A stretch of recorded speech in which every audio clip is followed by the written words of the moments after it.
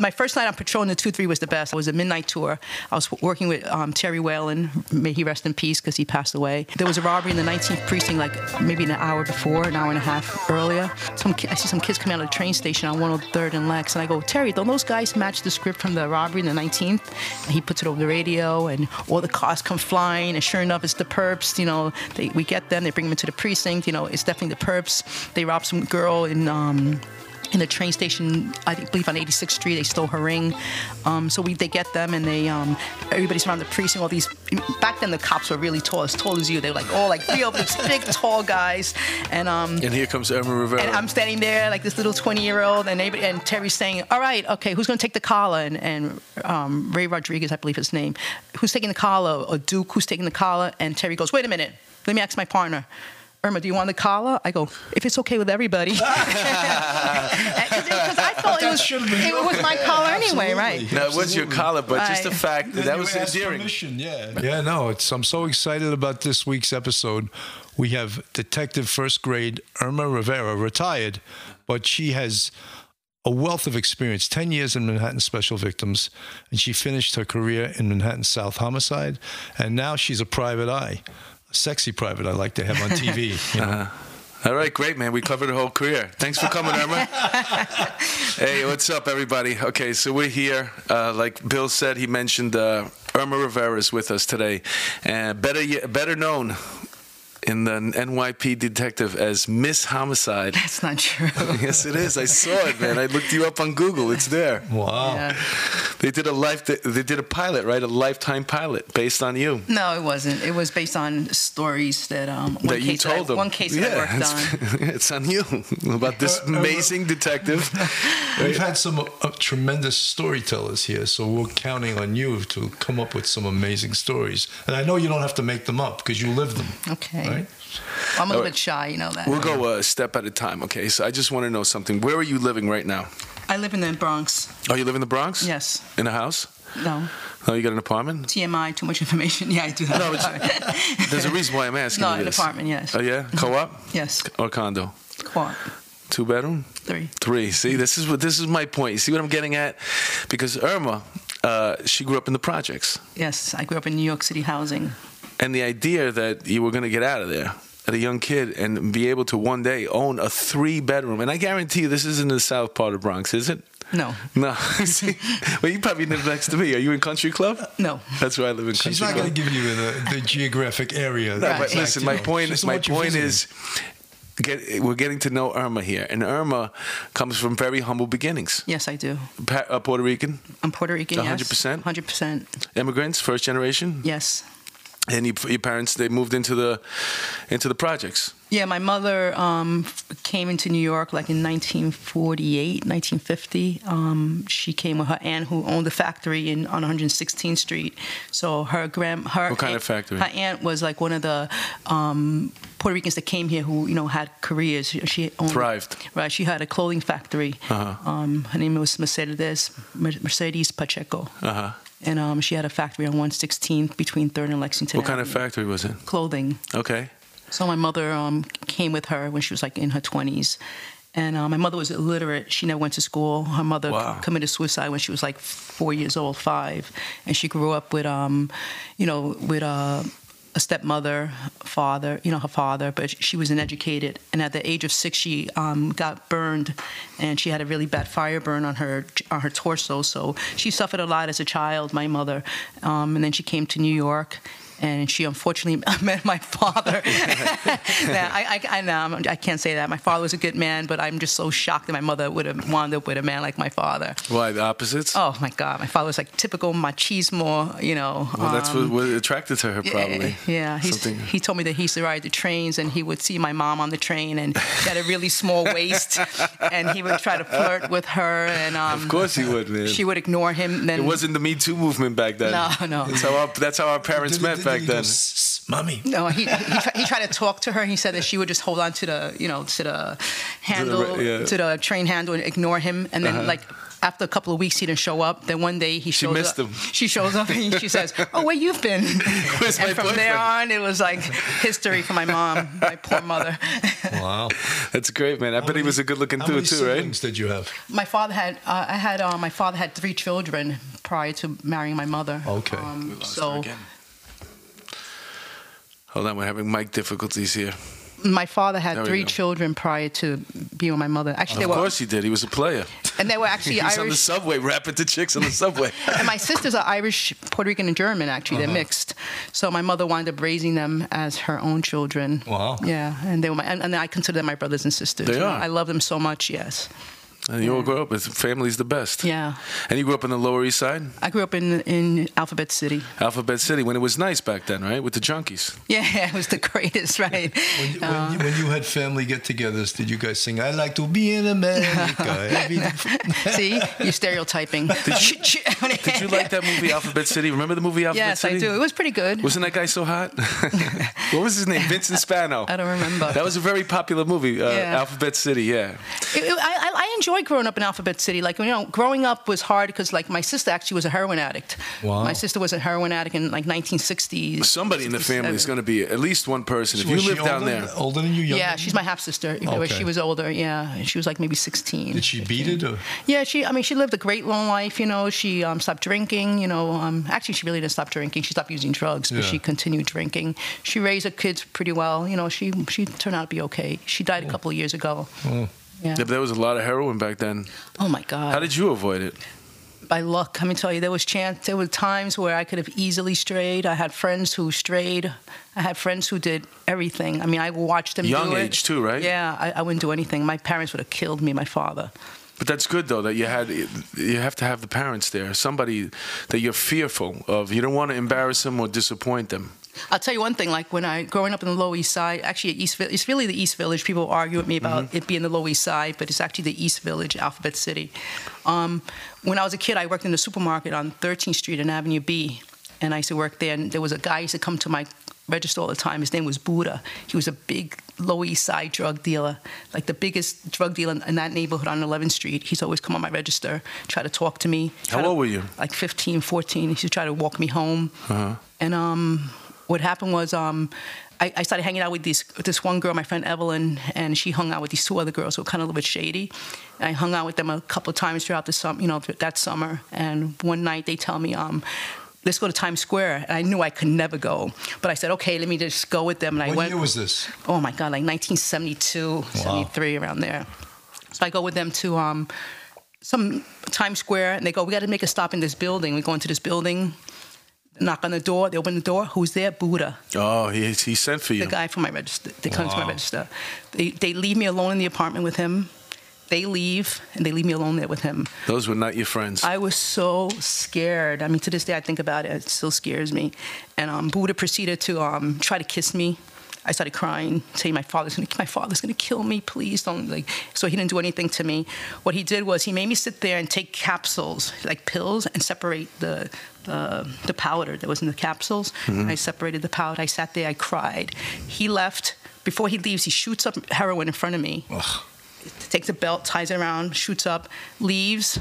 And then he comes back later on. But one thing that I noticed, his door, the only way you can get the chains off the door, you had to hit the switch. I watched him hit the switch, and I watched the chains come off the door.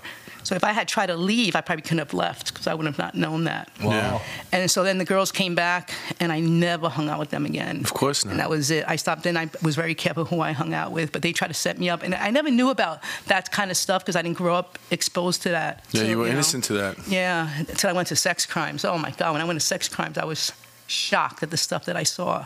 Yeah, we'll get to that. We'll get to Yeah. that.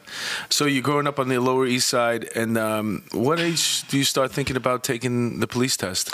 Since I was like 6 years old. Oh, so you always wanted to be a cop. What happened when in 1968, when I was in first grade, I was walking by PS 34, which was the school on 12th Street off of Avenue D, and I'm walking by and I see the first time I ever seen a policewoman in my life, and I saw her, and it was a black male cop and a female cop, and they waved at me, and I remember looking at the female cop and saying to myself, oh my God, that's what I want to become. I want to become a cop so I could always be outside, because my parents were so strict, because I was the only girl. They made me like stay home all the time. you know. So I said I want to become a cop, and from there on, I continued saying that I wanted to become a police officer. How many brothers did you have? 3 brothers. And my half-brother, Butch, who's still my brother. That's prevalent, though, that the dads, especially back then, I remember a lot of girls weren't allowed out. I used to talk to, like, the first girl that I ever became friends with. She lived on the first floor of the building my grandmother lived in, and we had a whole relationship just talking from the outside to her first floor apartment there. Yeah. You were pretty tall, though. You were right at the first floor window. And then she was growing her hair out, so if I would have stuck around 2 more years, I would have been able to climb in. But you know something? You worked in the 2-3 a lot. When you work in the hood, you find the kids that survive are the kids whose parents don't let them hang out. I love right? That's one thing that's well, really they have a better so true. chance. Yeah. If the parents are strict, I really believe in being a strict parent. I mean, I asked my daughter, I crash parties that she's at now, you know. But I believe in being strict. How old is your daughter? She's 16. That's the troubled age too. Yeah. 16 is tough, right? Yeah. Well, you have to keep in contact with them. Yeah, freshman year in high school, I crashed a party. I mean, I embarrassed her, but I really don't give a crap. She's my daughter. Those people are going to mean nothing to me or to her in a couple of years. So, right. you know, right now, the most important thing is keeping her on track, and that's my daughter's my priority right now. Absolutely. So, back to, what was his name? Buddha? Buddha. He got out of there. Oh my God, I'm so lucky nothing happened to me. My father would have killed me. Did you ever bump into him periodically throughout the years after that? He used to come to my register. I would just even really after afraid. that. I was really afraid of him. Yeah. Yeah, he sent for you. He was trying to get you, and then he was even showing you how to work for him as a drug person. I know. I never told my parents that. I think if my brothers hear this will be probably the first time they'll hear this story. You're probably embarrassed that you let that happen to you. I wasn't embarrassed. No, I was more like afraid that my father would kick my ass for even going with them to Times Square, you know. So did you get your fake ID when you went to Times Square? No, I never had a fake ID. Well, you were there. You didn't catch a peep show either. No, I didn't drink till I was in the police academy. I never drank alcohol. Did you go to Catholic school? No. I should have. You seem like you have that background. Yeah, like no, I went to public. You're guilty about everything, so. No. I went to public school. No, I'm not guilty. I used to be more guilty when I was younger, not anymore. Yeah. No, I'm not. It's different. You learn to appreciate life a lot, especially working in homicide. And you took the police test as soon as you could. How old were you? I took the police test when I was 17 years old, and I came off the 8155 exam. So it was great. When I went into the police academy, you were 20 years old. I was 20 years old. I had seniority over all these guys. It was the best. I had vacation pics before them. So you were like a little baby when you went 20. On the car. Oh my God! Yeah. 20 years old. What did they pull you out and make you go buy beer? The drinking age was 18 then. Oh, okay. Yeah, you caught it. I caught it the opposite. Oh. So I'm like 2 years behind you. So you must have had all the police academy instructors going after you. You had to hold them off. No? No, not at all. I was like such a tomboy. I don't think anybody even liked me. Really. I doubt that. No, maybe I didn't notice. I don't think so. Either that or you turned out really good. You matured late. No. You know, it's funny about the Lifetime thing that I wanted to bring up. Is like, apparently they thought so much of your career that somebody wanted to do a pilot on it. It was actually Rick Torelli. He worked in my office. Him and Kevin Kaufman. You know, they have a company and they Kaufman Films. Yeah. Yeah, and he's the one who approached me. You know, it was them. I can't give credit to anybody else but them. You know. But it only aired once, so come on. No, but I'm wondering how many like the basis for. I know Jennifer Lopez had a show where she played a female detective on the NYPD, and it was on as early as last year. I saw that show. A couple of shows, and I'm wondering how much of that was based on you. Oh, I don't think none of it. I don't know. Yeah, you'd be surprised, man. They steal stories, and you don't even know they did. Well, they'll watch it, you know. I hear the girl on Blue Bloods. People say remind. And you know what the funny thing is too. Well, there you go. If they come and they stick around you, they'll pick up stuff. Well, Richard Price, I'm his character in a few of his books. Okay. Yeah, Richard Price, I'm his character in Lush Life, The Whites, in a couple of his books. I read that book, The Whites. It's a good book. Yeah. And the reason why is because, well, one step at a time. You went to the police academy at 20 years old. And took the test when I was 17. All my diaries since I was a kid say I want to become a cop and work in the 23rd precinct, which I did. Wow. Why the 2-3? Because my aunt used to have a pizza shop on 109 and 3rd. It was called Ixa's Pizza, and she had that pizza shop back in the 76 around there. And when I used to go there to help them during the summer, there was always 2-3 precinct cops hanging out in there, like Schulte, Police Officer Fox. They would hang out in the back, drinking beer, bringing their scooters in the back. I'm just ratted on you guys. They're old. They're old. The time of statute of limitation expired. That's right. So, so I was familiar with the cops in the 2-3, and I used to like the fact that it was Spanish Harlem. So You liked the neighborhood? yeah, so I figure, that'd be a nice place for me to work. Where was the first place you landed when you graduated from the academy? NSU 4, the 2-0, Central Park, the 2-3, And the 19th. and the 19th. Yeah. So you made it. Yeah, That's great. That was a favor. Someone did me a favor on that. Did you have Bobby McGinnis as an FTO? Who No, were your FTOs back then? Jimmy Smith. No, not Jimmy Smith. A guy named they From called NYPD Smitty. Blue? No, Smitty Levine. Oh, yeah, Levine was old. Mike Levine, was Yeah, it? he was He old was time good. I handbag. liked Yeah, him, though. yeah, He was yeah. good. He's amazing. One thing he taught me, Mike Levine, I had a lot of good teachers throughout the years. Mike Levine was a real old-timer. And what he taught me was always leave the windows open, even in the winter. Because you can hear. Yeah. And the truth is, I even sleep with my windows open in the winter. Like, I got just so used to the cold. I love the cold weather. And Chris Yeah, that's Kring- annoying, by the way. And Chris Kringle. You don't like the cold weather? In the winter, close the windows. Oh, What no, the like fuck's windows he doing? open. You're letting the heat out there. I was exactly like that. I came from that anti-crime school, and I wanted to hear the street. Yeah. And when guys would play the radio, I'd say, "Turn that damn radio down. How are you going to hear Yeah. what's happening on the street?" When I was younger, I read a book. It was called Sounds of Summer Music, I believe it was called. I don't know what the book was about, but I always remember the title, Sounds of Summer Music. And when I was a cop on the street, I remember in Spanish Harlem in the summer, you used to always hear that song that played the whole summer. Yeah. Like, you're in the jungle sometimes. It makes me wonder. Sucker remember? MCs. Sucker Right? MCs was one. Right? Wow, Fang. Don't Stop Believing, the girl singing in the door. So I love the summer, and I love the sound of summer music. I love the sound of That's the one streets. thing about New York City. When we grew up, there was one song that played out of every boombox, every car, every window, apartment building window. It was that one song that no matter where you go. I remember there was one. Was it the Gap Band? I'll think of it later. But Sucker MCs was one that took over the whole there's summer. no more boom boxes either. That's a shame. But you know what's funny? What's funny when you say that? I remember being working one day in the 2-3. Was it in the 2-3? I might have been already in sex crimes. And you ever walk driving around the city in the bad neighborhoods, and you're driving in your precinct, and also you see the guy that stands out. He has a big boom box on his shoulder. He just got out of jail because that shit's not in style anymore. The Walkman's on it. That's the guy standing there with his big boom box.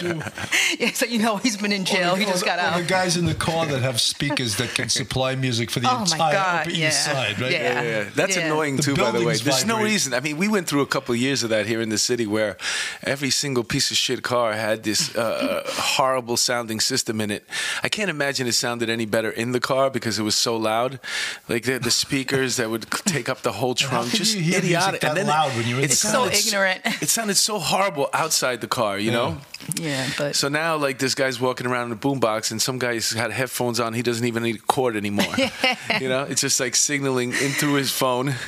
that's right. So different. Remember when the fax machines first came out? Oh, God. I was in sex crimes when the fax machines came out. I can comprehend how in the world you send a paper through this machine and it comes through the phone lines. I know, And I was like, how the hell does this happen? But also, it was never clear. You could hardly read it, right? Yeah. Those were the beginning fax machines. Remember when we had to do DD5s on pinks and you make a mistake, you had to rip it up. A DD5 for our thousands of listeners, it's a complaint follow-up. Every time a detective speaks to someone, they have to type a complaint follow-up. It's called a DD5. And they were carbon copied. Yeah, and they had carbons. The NYPD was still using typewriters. Yeah. And up to 2002, 3 or something like that. Yep. And then they finally went, and we couldn't believe them. They said, everyone's going to get a computer station. Everyone was like, what? Yeah. No one could believe it because we've been bullshitted for so many years. Like, half the time we didn't even have cars, right? I remember stealing typewriter ribbon. I remember taking mine out and locking it up, and my whiteout too. People used to take the ball out. Yeah. Do you remember that first electronic typewriter that came out? The first one? I learned how to use that. Those were good. I learned how to use that. And The word processing? Yeah. Yeah, I those learned how are to good. use that, and I was the only one in my office who knew how to use it. And then Sandy Vasquez started learning how to use it. And I remember taking her shit and throwing it off my desk. Get the fuck off my desk. But that was the greatest tool once that came out. Yes. It made it so much easier. Everybody knows I hate paperwork. After NSU, what precinct did you wind up going to? I went to the 2-3. Okay, so you're in the 2-3 now.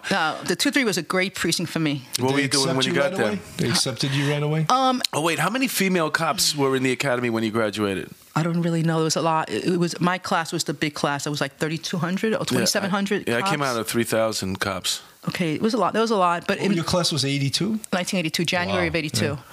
And I came on January 25th. So there were quite a few female cops. Right, except when I went to my precinct, there was really 2 female cops that I remember, and I was the only Hispanic female cop in my precinct when I got there, which was to my advantage. You know, it really was, because people on the street were like, "Hey, Rivera." Yeah. Speaking Spanish, they I give you spoke Spanish. information. Oh my God, I got information on homicide, on a foot post from a homeless guy, and he actually did see it. I read in your interview for that Discovery Channel, the Miss Homicide interview, that you liked working in the 2-3 because you felt like you could look out for your people. That's true. I did. You know why? Sometimes people are not familiar with the police. They just think that we're their enemies. Working there was really helpful, especially with the Mexican community in the 2-3. Like they were getting robbed left and right, and they were afraid of making reports. This is like, so what I did, I had a meeting with them. I set up a meeting. This is before even CPR or any of that stuff. CPOP, whatever. That wasn't even in existence. Policing. Right, but even before that. And I had a meeting with them, and we explained that they can report cases because they were afraid of reporting things because they were illegal. So, so it worked out. It was pretty good. I mean, I enjoyed working there, and I got so much information. I made friends. So how long were you on patrol in the 2-3 before they scooped you up for the RIP unit? Maybe about 2.5 years, 3 years. I didn't go to RIP first. I went to SNU. First, and SNU was the best. I had so much fun doing SNU. Only problem was that a lot of the drug dealers that were up there were from my neighborhood downtown. Wow. SNU also, for our listeners, is Street Narcotics Enforcement Unit, and it's a uniform unit that they make street-level drug arrests out on the street. They're not allowed to go inside. Observation sales, right? Observation. Hand to hand. Yeah. Right. But what happened one night, I remember buying drugs from somebody. This is when I was in undercover. I was in undercover also for a little while before I went to, when I was in SNU, when I was in the 2-3 precinct on patrol, they picked me up to become an undercover. How long were you just basically doing patrol in the 2-3 before you got picked up as an undercover? Oh, I was there maybe a few months, and they picked me up for an undercover just for a 30-day program. Okay. So I only went in like for 30 days, to do buy and bust with OCCB. I didn't like it at all. Why? Everybody remembered me everywhere I went. 5-0, they knew who I was. So it was kind of a little bit scary. Was that because you weren't putting on a costume, or what was the reason for that? I think because I was, they just, I was, first of all, I was so dumb. I was so naive. I really was. They told me to go buy cocaine, and the guy goes, "Oh, I don't have cocaine. He has something else." I think it was heroin. I go, "I'll take that." So I didn't know how to buy drugs. I'm being honest. They should have a class to teach you. They didn't teach me. That's funny. That's such a funny story. I'll take that. And it was it was black tape. I remember now. It was called black tape, and I was in the 2-8 precinct buying drugs. Then they also sent me to a social club one time by myself. I was so freaking scared. So when you were buying the drugs, you were by yourself. You had a team behind you, but yeah, but I was spanking new on the street. Were you strapped when you went to buy drugs? You had no gun on you. And I was spanking new. I was a rookie cop. I came from a sheltered life, living in my parents, really sheltered. So now I'm on the street buying drugs, not knowing what the hell I'm doing. They should have gave you another girl. They didn't. When people do drugs, they usually, especially young kids, they do it together. There'd like be 2 girls, maybe a dude hanging out. They did that they go eventually. Cop together. Eventually, they got me with a guy, Angel. That's pretty dangerous what they did to you. They didn't even have a ghost follow you? After Angel did follow me, he did. Yeah, but Narcotics has their own language. The undercover is known as the uncle, and then the ghost is the person that follows the undercover in case the undercover winds up getting ripped or getting the shit beat out of them. The ghost is supposed to jump in and help. Right, but it was nerve-wracking. It really was. And one night, I remember buying LSD stamps from a guy on 115th Street around Lexington Avenue. Oh, those are good. You don't have those anymore, do you? No. and I remember really? You don't have them? No. And I drove home that day, and when I drove home, and I could swear my children, I swear my mother who died March 14th, the guy that I bought her LSD stamps from pulls up right next to me. Oh, my God. On 18th Street and Avenue C. And he looks at me, I look at him, and he jumped on the highway. I don't know if he knew that was me, but I knew that was him. Right. And then that day, from there on, you were off duty at that point in your personal car? Yes. Yeah. And then also a couple of times there were threats, when I was doing SNU for me and my partner Ruben, because we came from the Lower East Side also, that they were going to kill us and they're going to get us. And the police department throws you a radio. They wanted to give us a radio, right? That's your defense against violence. Here, take this radio with you. You can scream into it. It was nerve-wracking. Then I was like one of the only Hispanic female in my precinct, so everybody knew who I was, So I mean, it's really, at that point when you came on 82, they should have known better to just put you by yourself, especially somebody who doesn't know the difference between drugs. Like that, to me, that's the funniest story ever. If I go to buy cocaine and some guy's like, well, I don't have coke, but you want heroin? I'm gonna be like, no, I don't do heroin. I do cocaine. I said, do I look like a fucking junkie to you?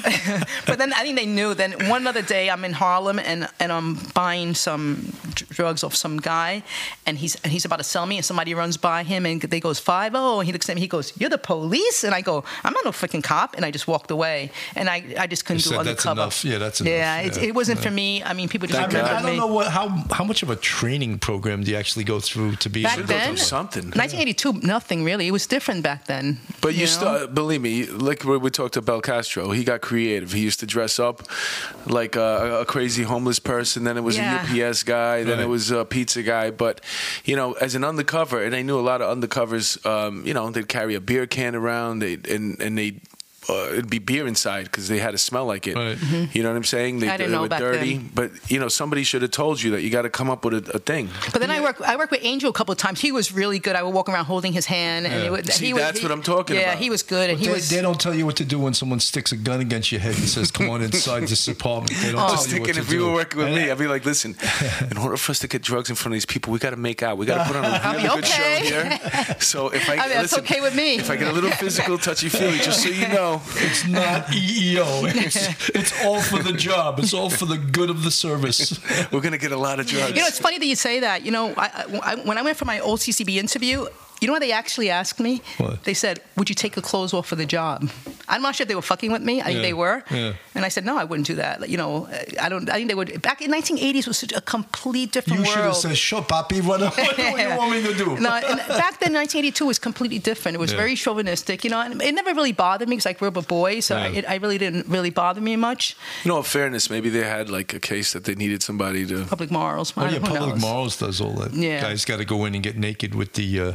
Sometimes they went a little too far, too, right? I remember that. So many things have happened on this job. You're not supposed to get the blowjob. You're supposed to stop just short of that. I couldn't stop. So they put you back after that 30-day stint? I went back, yes. And then what? Then I stayed on patrol. I did SNU. What'd you do, midnights? No, I did 9 Squad Chart. I loved the 9 Squad Chart. It was the best. You liked it? Yeah, I did. How could you? I liked it. Messed up your sleep. That was I didn't the best care. for camaraderie. It was the best, and I love working. I like working at night. I like the nighttime. I like driving around. I like the 4 to 12s. So when you got to the day tours, you hated it, right? I hate day tours, even to this day. 9 to 5. I hate day tours. And also, I didn't. It's a different world. One thing I didn't like about the midnight, I didn't like when the sun came up. I like when it was dark out, when there's people on the street, and when people started waking up, it was like, ugh, the daytime. Every shift is so different. The morning guys with the coffee and the breakfast sandwich and starting off real slow, then driving through that neighborhood. It's 9 o'clock in the morning. There's nobody out. All the precinct business that's going on during the day. You don't have to deal with the summons guy. The summons guy. I remember the 2 or 3 though. When you worked at midnight, there was one guy. I won't mention any names. He was so there was so much unfair stuff that you would see sometimes. And I called him out on it years later.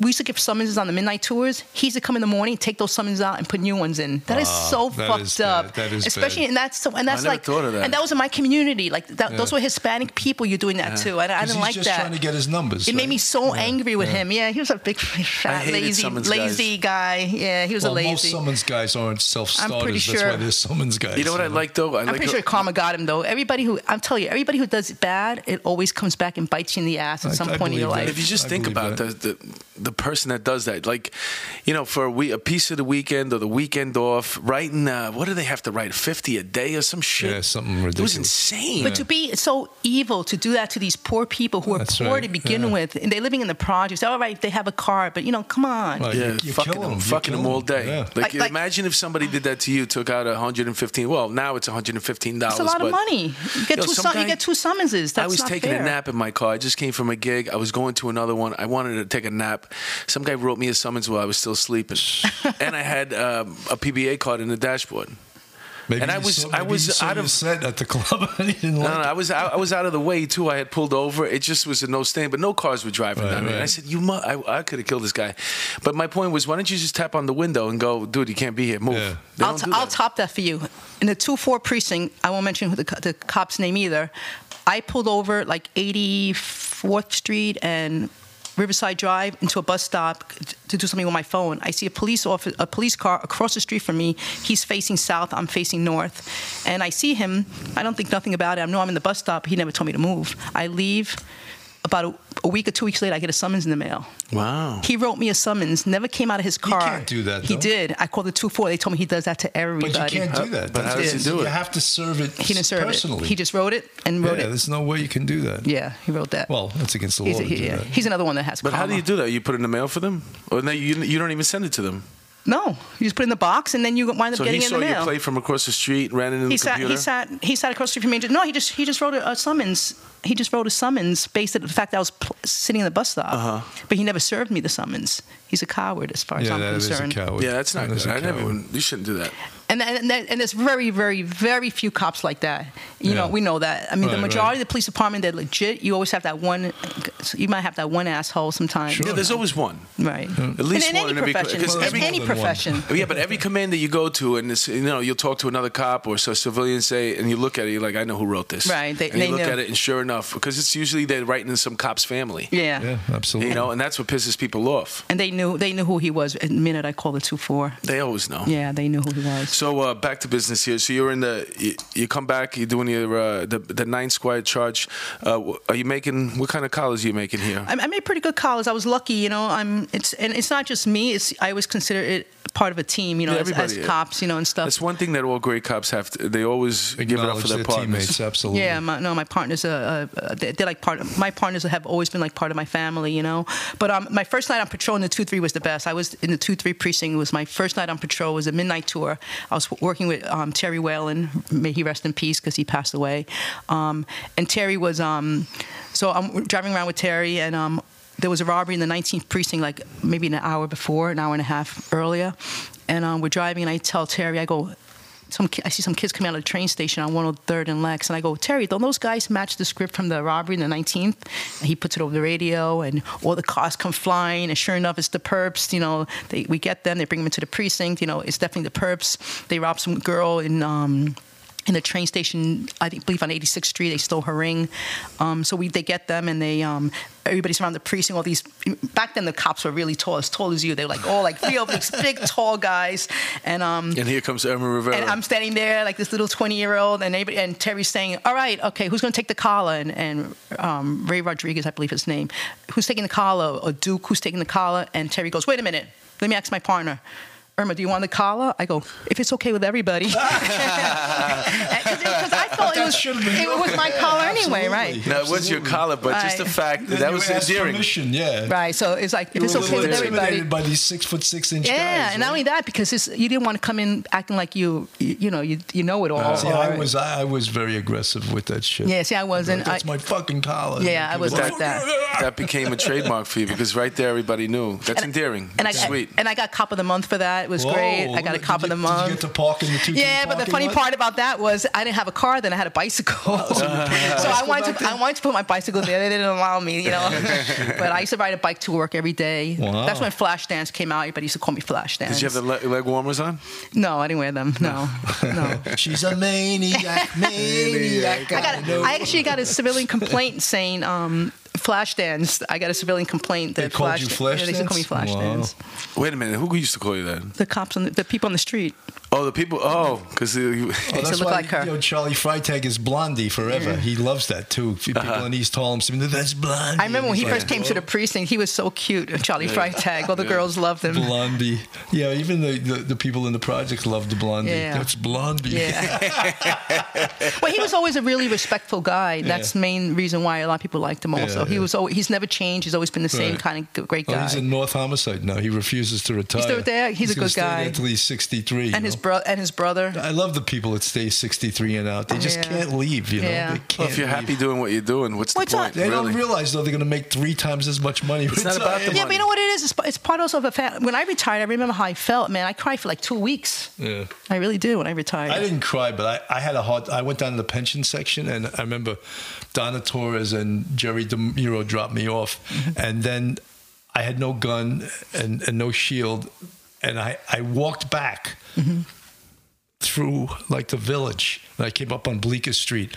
And I was shocked. I was shell shocked. Yeah. I was like, Of course I'm you not were. a cop anymore. 27 Yeah. years You you know? gave. Yeah, and then I was like, I got to call for a ride now.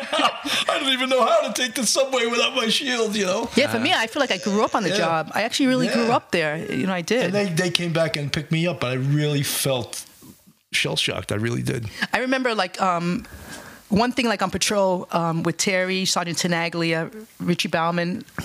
One thing I hate mucus. Mucus was like my weakness. like Superman, like Kryptonite. Mucus was your kryptonite. So they would call me on the scene on purpose of anybody who had snots hanging out their noses to do an ADA card, and I'm like, you know, even to this day, if I think about it too much, I want to throw up. But it's funny, like other stuff didn't bother me, like guts. You know, I wanted to watch all the you see everything in the autopsies. toots for you, man. Oh my God, my first DOA, first of all, they were calling me, asking to speak to the guy, and I didn't know about making the notification, so I was afraid of saying who I was. You know, they were playing tricks on me, pranks on me. Who was that? The guys you worked with? Yeah, Terry and What were they saying? they were going, could I speak to whatever the person's name was? Who are you? What are you doing in the house? Who's dead? They wanted to speak to him. That's a great cop.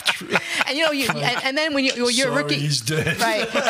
And when you're a rookie cop, they tell you can't make a notification over the phone. You got to do it in Right, person. So you didn't yeah. want to say the guy's dead, you know.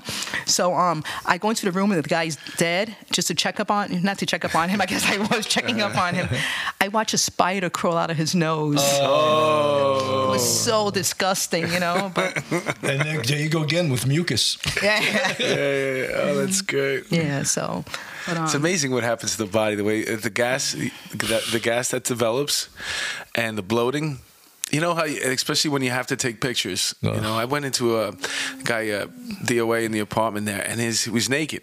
And his freaking balls swelled up. They were like beach balls. oh, they're the two of them. purple. Yeah, I see them in the God. morgue like And I that. was like, wow, man. Look at it. It's just with the pictures, those pictures, man. Because everybody has the pictures on their desk. Yeah, you know what I'm sure. saying? You just come back. It's the most goriest shit. You just throw the Polaroids on your desk. Some people have a board where they stick them on. And on my board, it would just be those The guy two with the big swollen balls. balls. That Two was big your balls. trademark. You ever see a guy hang himself? They hang themselves. The same thing happens. Yeah. Yeah. Oh. Yeah. I've seen lots of that. I remember seen those. as a sergeant, sometimes you would punish people by sending them to DOAs, you know. And sometimes you wouldn't even punish them. It was just their turn, you know, and they Right. would look at you like, Well, what are you going to do? It's the job. You're up. right. One of the other most disgusting things that happened to me on patrol was we were on 110th Street and Lexington Avenue, and that was a big junkie territory back Oh, then. yeah.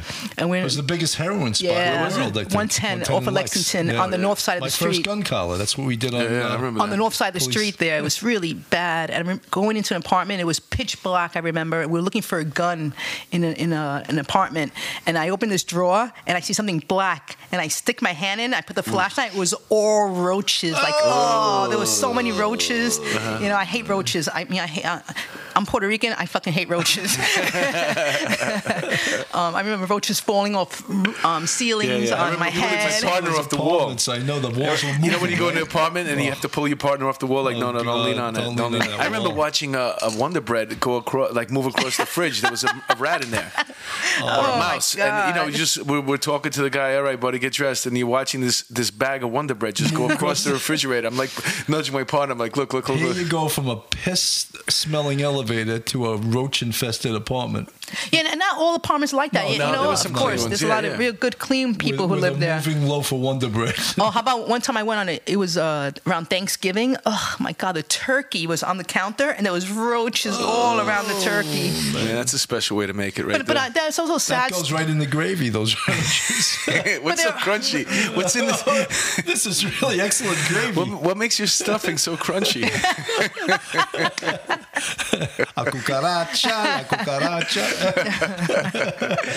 I remember my grandmother's apartment in Washington Heights, and it was a game. You'd get up, you put your shoes on, and my uncle had these. He was working downtown, so he had what do they call those, with the little design on the front with the pointy shoes, the business suits. Wingtips. Wingtips. Yeah, and we go in the corner there, and he would just turn on the light, and you just start dancing right there, and you could kill 300-400 of them right there. Oh, man. Just dancing right there.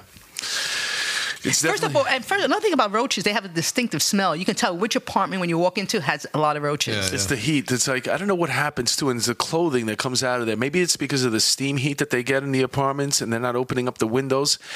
Or maybe they're not drying their clothes after they wash those them. radiators. But they all get that same smell in their clothes. Yeah. It's like, it's horrible, man. And then years later was the pit bulls. You'd knock on the door and you'd say, "Put your dog in the bathroom." "Oh no, he doesn't bite. Okay. He only likes the way cops taste." Cops are delicious. Cops taste delicious for my dog. And Cops the like dog's name is donuts. Beelzebub, and My cops like donuts, and my dog likes cops. That's right.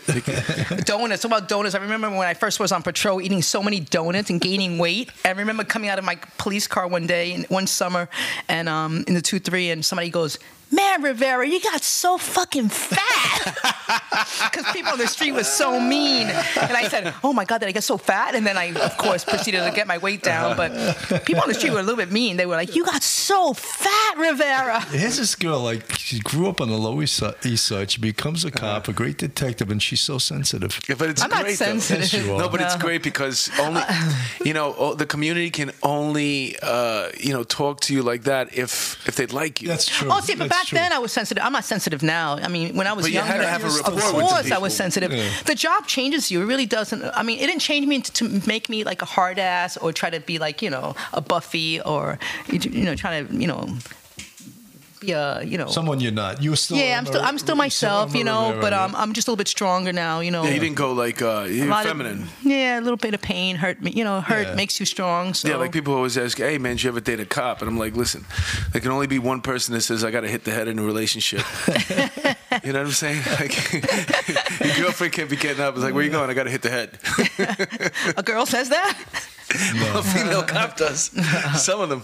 Sometimes Yeah, I didn't change to become like a guy. Yeah, I know, but some do. But sometimes some female cops overcompensate. Yeah, and it's a try to defense be mechanism.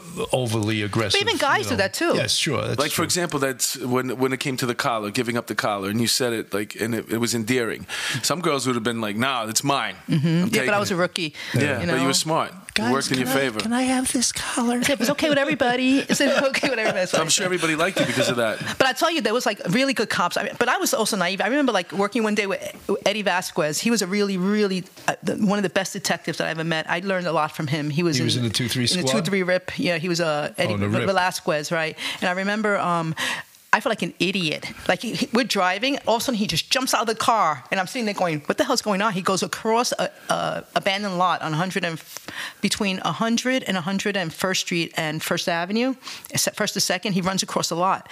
Some guy just did something, and he saw him, but I didn't know what the hell was going on. I was like a freaking idiot sitting there going like, "What the hell's going on?" So it took me a while to get used to it. Then after a while, I got. Yeah, but you know something, the street teaches you stuff too. You learn. There used to be a club over there. It Yeah. was called Ones. 101st Street and First Avenue. There was a nightclub there called Ones. Oh, really? We used to go there. Oh, really? Yeah. It's funny though when you do later on in your career, when you pretty much no one's seen everything, but you're seeing a lot of it, and you just know what it is before without having, just by your eyes. I just saw a guy rip a guy off, or this guy just. You become really sharp. Yeah, and you know things which is. I always tell the story. A month before I retired, I went out with Porteous and Freitag, and we're driving around the 2-3 just for old time's sake, because I knew I was retiring, and we hear this Mexican woman screaming, and we see this guy's beating the shit out of her husband. He's robbing him, Wow. Oh. So we dropped Charlie Blondie. We drop Blondie off, right? And the perp runs into a side street. And Porteous and I know, never leave the car. Right. We race ahead of him. And then we get out of the car, adjust our ties, and he runs right to us. And he's all exhausted and more fresh as a daisy. Yeah, it's great. That'd be a great scene. You in don't the have movie. to teach anyone that. Right, he right. knew how to do that because we both worked anti-crime. So we you know learn- that's right, how you right, do that. right. You don't get out and run. I'm 55 years old. I'm not chasing this 20-year-old, Right. How long did you do patrol before you became a detective? Or you went into the investigative path? I went investigative path as a White Shield. I got picked. I went for a 30-day program into the RIP unit. How many years were you Sergeant on John patrol? Morris. Maybe 4 years, 5, I think.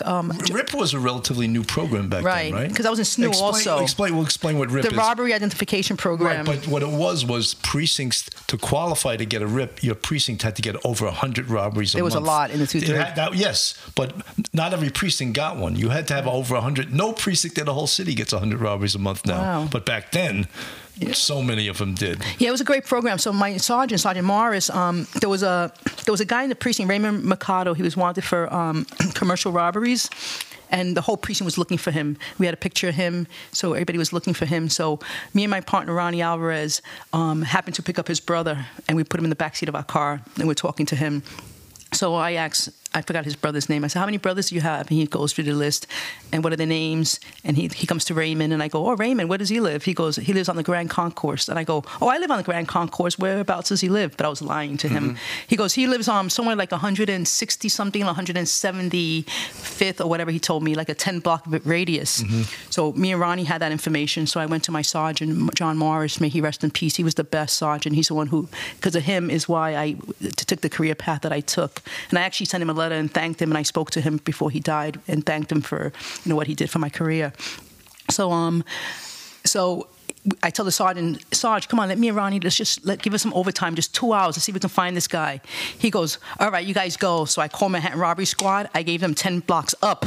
I lied to them. I didn't give them the right information. They would lie to you in a second. They would have hit it right. So I told them. That's pretty brilliant. Yeah. So I told them we got some information. The guys on the Grand Concourse from 170 something to 180 something. I bullshitted them. Yeah. I was smart enough back then. I was getting smart now. You had that on the RIP. East side. In the RIP. Now I started getting used to the guy. Was more used to being a cop then.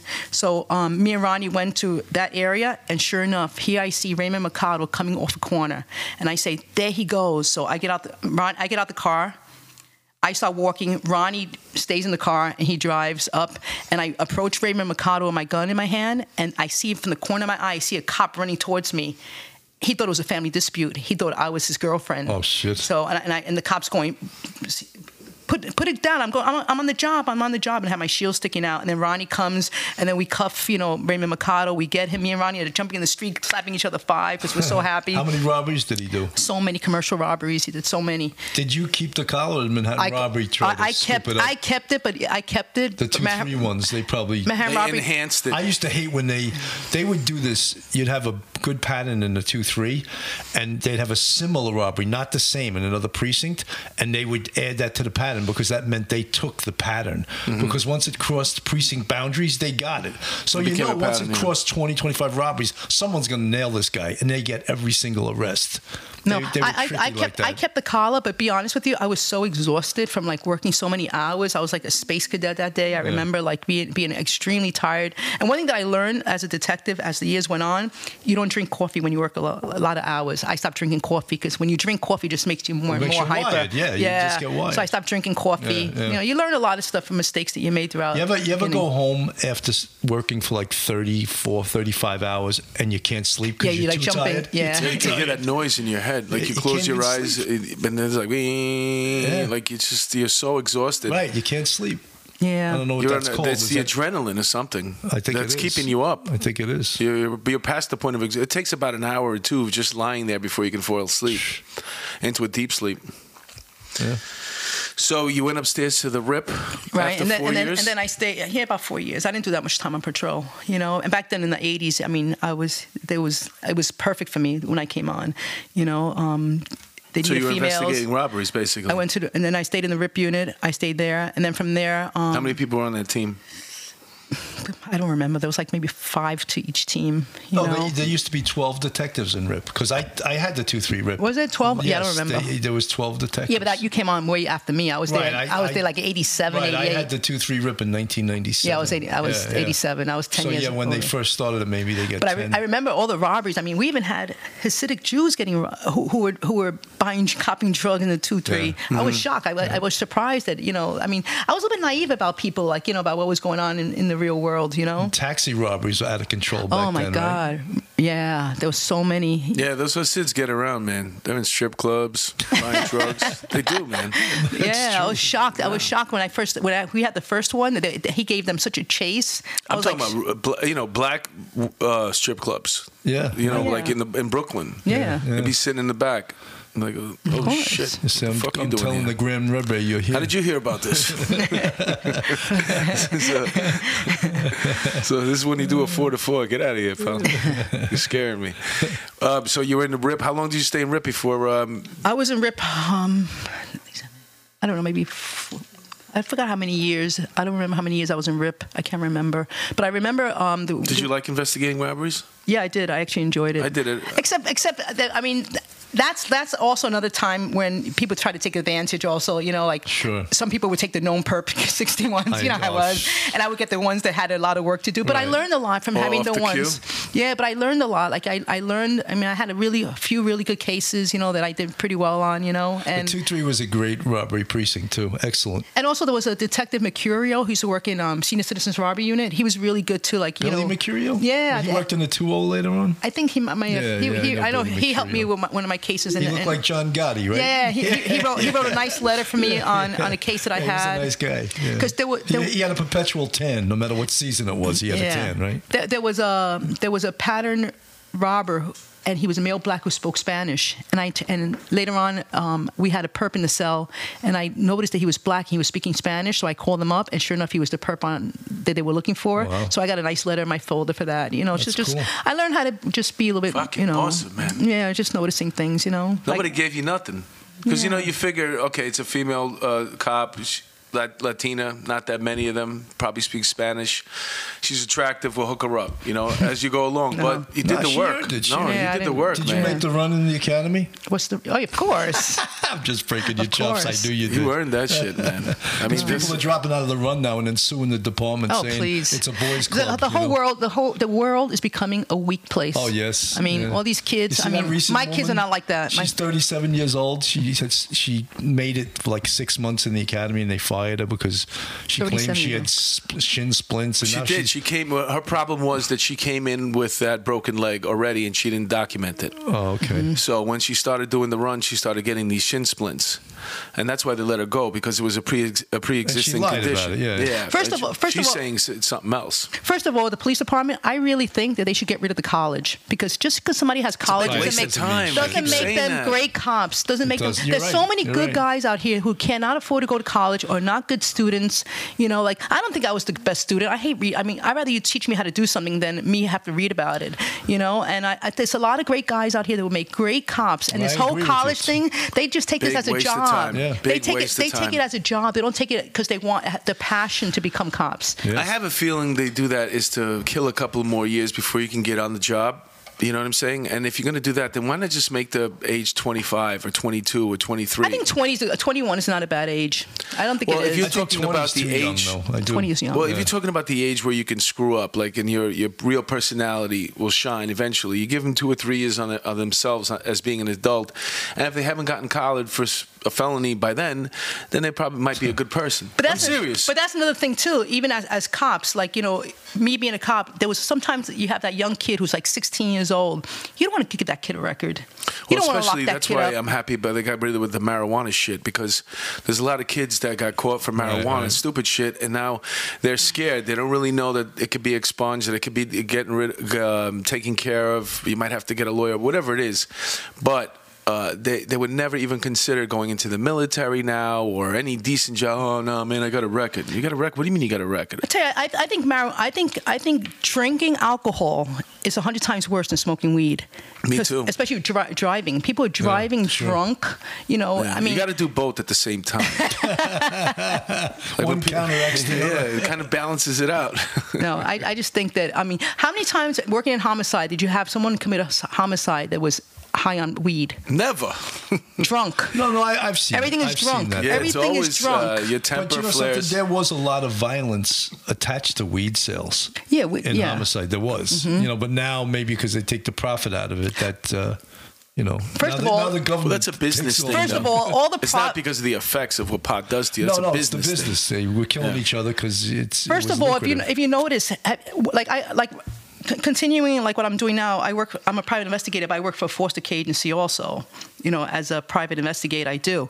And one thing that I can tell you right now, have you noticed that you don't hear about the Bloods or the Crips anymore? Yeah. You know why? Human trafficking. That's all they're involved in. We're going to get into Yeah. that on the second part because we didn't even get to special victims yet, and we've it's got some interesting. I wanna hear more about unbelievable that. stories. Okay, so that we were getting there. You're doing the RIP. You do it for 4 years, and how Or do you, whatever time, I'm not sure how many years. And then what happens? So then what happens, we have a big pattern. There's a big pattern rape case in the 2-3 where an old lady gets killed and she gets raped in the 19th precinct in the housing projects.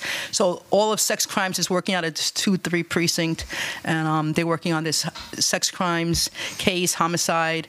And there's a Lieutenant Marcus, I believe was his name. And Lieutenant Marcus, you know, he sees me always working. He says to me, listen, would you want to go to sex crimes one day? And I go, I don't know. So one of the detectives, Quinones, tells me, tell him yes. You know, that's a good unit. You should consider going to sex crimes. I go, all right, maybe, you know. So did you get your shield yet? I didn't have a shield yet. I was still a white shield. And for 4 years, you didn't. It took. No, I had more time. I had like 5 No, years. but they didn't. The 18-month law wasn't around. No, yet. it So wasn't you were around ripped then. for Yeah, 4 so years she's at 4 least. years, Yeah. and she didn't have a shield. No. You get your shield. So then I left. So then one day I'm walking on 86th Street and Marcus had retired. I'm walking on 86th Street and like between 3rd and Lexington. I happen to bump into him. He goes, "Hey, Irma." I go, "Hey, Lou, how you doing?" He's retired. He goes, "Listen, do you still want to go to sex crimes?" I go, "Yeah, if I could." And next week I went into sex crimes. Wow. So Oh, he good. actually hooked me up and sent me into sex crimes. And then I was in sex crimes I was there for 10 years. That was the hardest. The first week there, the first 2 weeks there was one of the hardest times in my career. Why is that? I had never. Well, you had never experienced the kind of cases you I were had working. never in my life really knew, because it didn't happen to me. Again, you know, like you hear about stories, but like I wasn't really familiar with, you know, people having sex with kids. And I remember the first week that I was in sex crimes, there was a locker, and I looked in the locker, and there was like a lot of photographs, and I see these photographs of a little girl performing oral sex on a man, her naked on a bed with her brothers. It turned out later on that it was her brothers, and it was just so, I mean, disgusting for me. Yeah. And not only that, I couldn't sleep for 2 weeks. For 2 weeks, it just bothered me that people can actually do this, because I wasn't familiar with that. Right. You know, you hear stories and you hear stuff, but when you actually see it, it's nothing like seeing something and actually like seeing like a picture of a little girl performing oral sex. I couldn't even believe that can actually happen. It hurt you physically. It hurt me in my head a little bit. Yeah, it made me like, you know. And then I started thinking about how protective my mother was towards me when I was a kid. Like, you know, she always made sure that, you know, that no one did anything to me. She always protected me. Mates told me about that stuff. Don't let no one touch you. Right. You know, so you were taking when you got there and you started looking through these photos. Did you say to yourself, "I'm happy I'm here. I'm going to make a difference"? of course, you always feel that way. You know, you always feel like you're going to make a difference. But even if you make a difference in one kid's life where, you know, where you believe the kid and you do a case and you find out that the kid was actually molested or raped or whatever, it makes a big difference. Because a lot of times people didn't believe kids. Did anyone take you under their wing in Special Victims? There was one old-time female, Joan Tansey. I'm not sure if you remember her. No, I don't remember. She was pretty cool. Like, you know, she was a little bit rough around the edges, but people used to call me Little Tansey, you know. So I took that as a compliment because I thought she knew her stuff, you know. I actually called her. Was Special Victims separated into the sex crimes and the child abuse back then, or that was all together? It was all together. It was called the Sex Crimes Unit. We worked out of the 2-0 when I first came on, and I was there for 10 years, and then eventually I got pulled out of the catching order for sex crimes around the time of that Matthias Reyes thing, and I was put into the child abuse team. Yeah, unbelievable. The child abuse team was that was rough. That's a horror. That's a horror. I mean, I drove home crying sometimes over cases that was so See, you horrific. are very sensitive. Yeah, but you are sensitive, but at the same time, you learn how to shut your feelings off. Right, right. And I'll tell you, I'm so good at shutting it off now. I've gotten, I mean, as an adult, I was an adult when I was a cop, but you know, you were just a little I was a little adult. yeah. But now I know how to shut it off. It's pretty good. I've learned, you know, throughout the years, you learn how to switch it on and off. Yeah, know, sure. So. You know, we're coming on an hour right now, and we just got. You're so easy to talk to, obviously, and we just got to where you're entering special victims. So on the next episode, right, we're going to get much deeper into that. But this is fascinating. It really is fascinating. Yeah. So I don't think I can talk so much. Yeah, no, you can. We're gonna pick up. We're gonna pick up right after where we left off, which is you entering sex crimes. Okay. And in the meantime, we're gonna refresh our coffee cups here. You're having tea cups. You're having coffee. Mm-hmm. And we'll be back. We'll be back with part 2. Okay, great. Irma Rivera, Miss Homicide.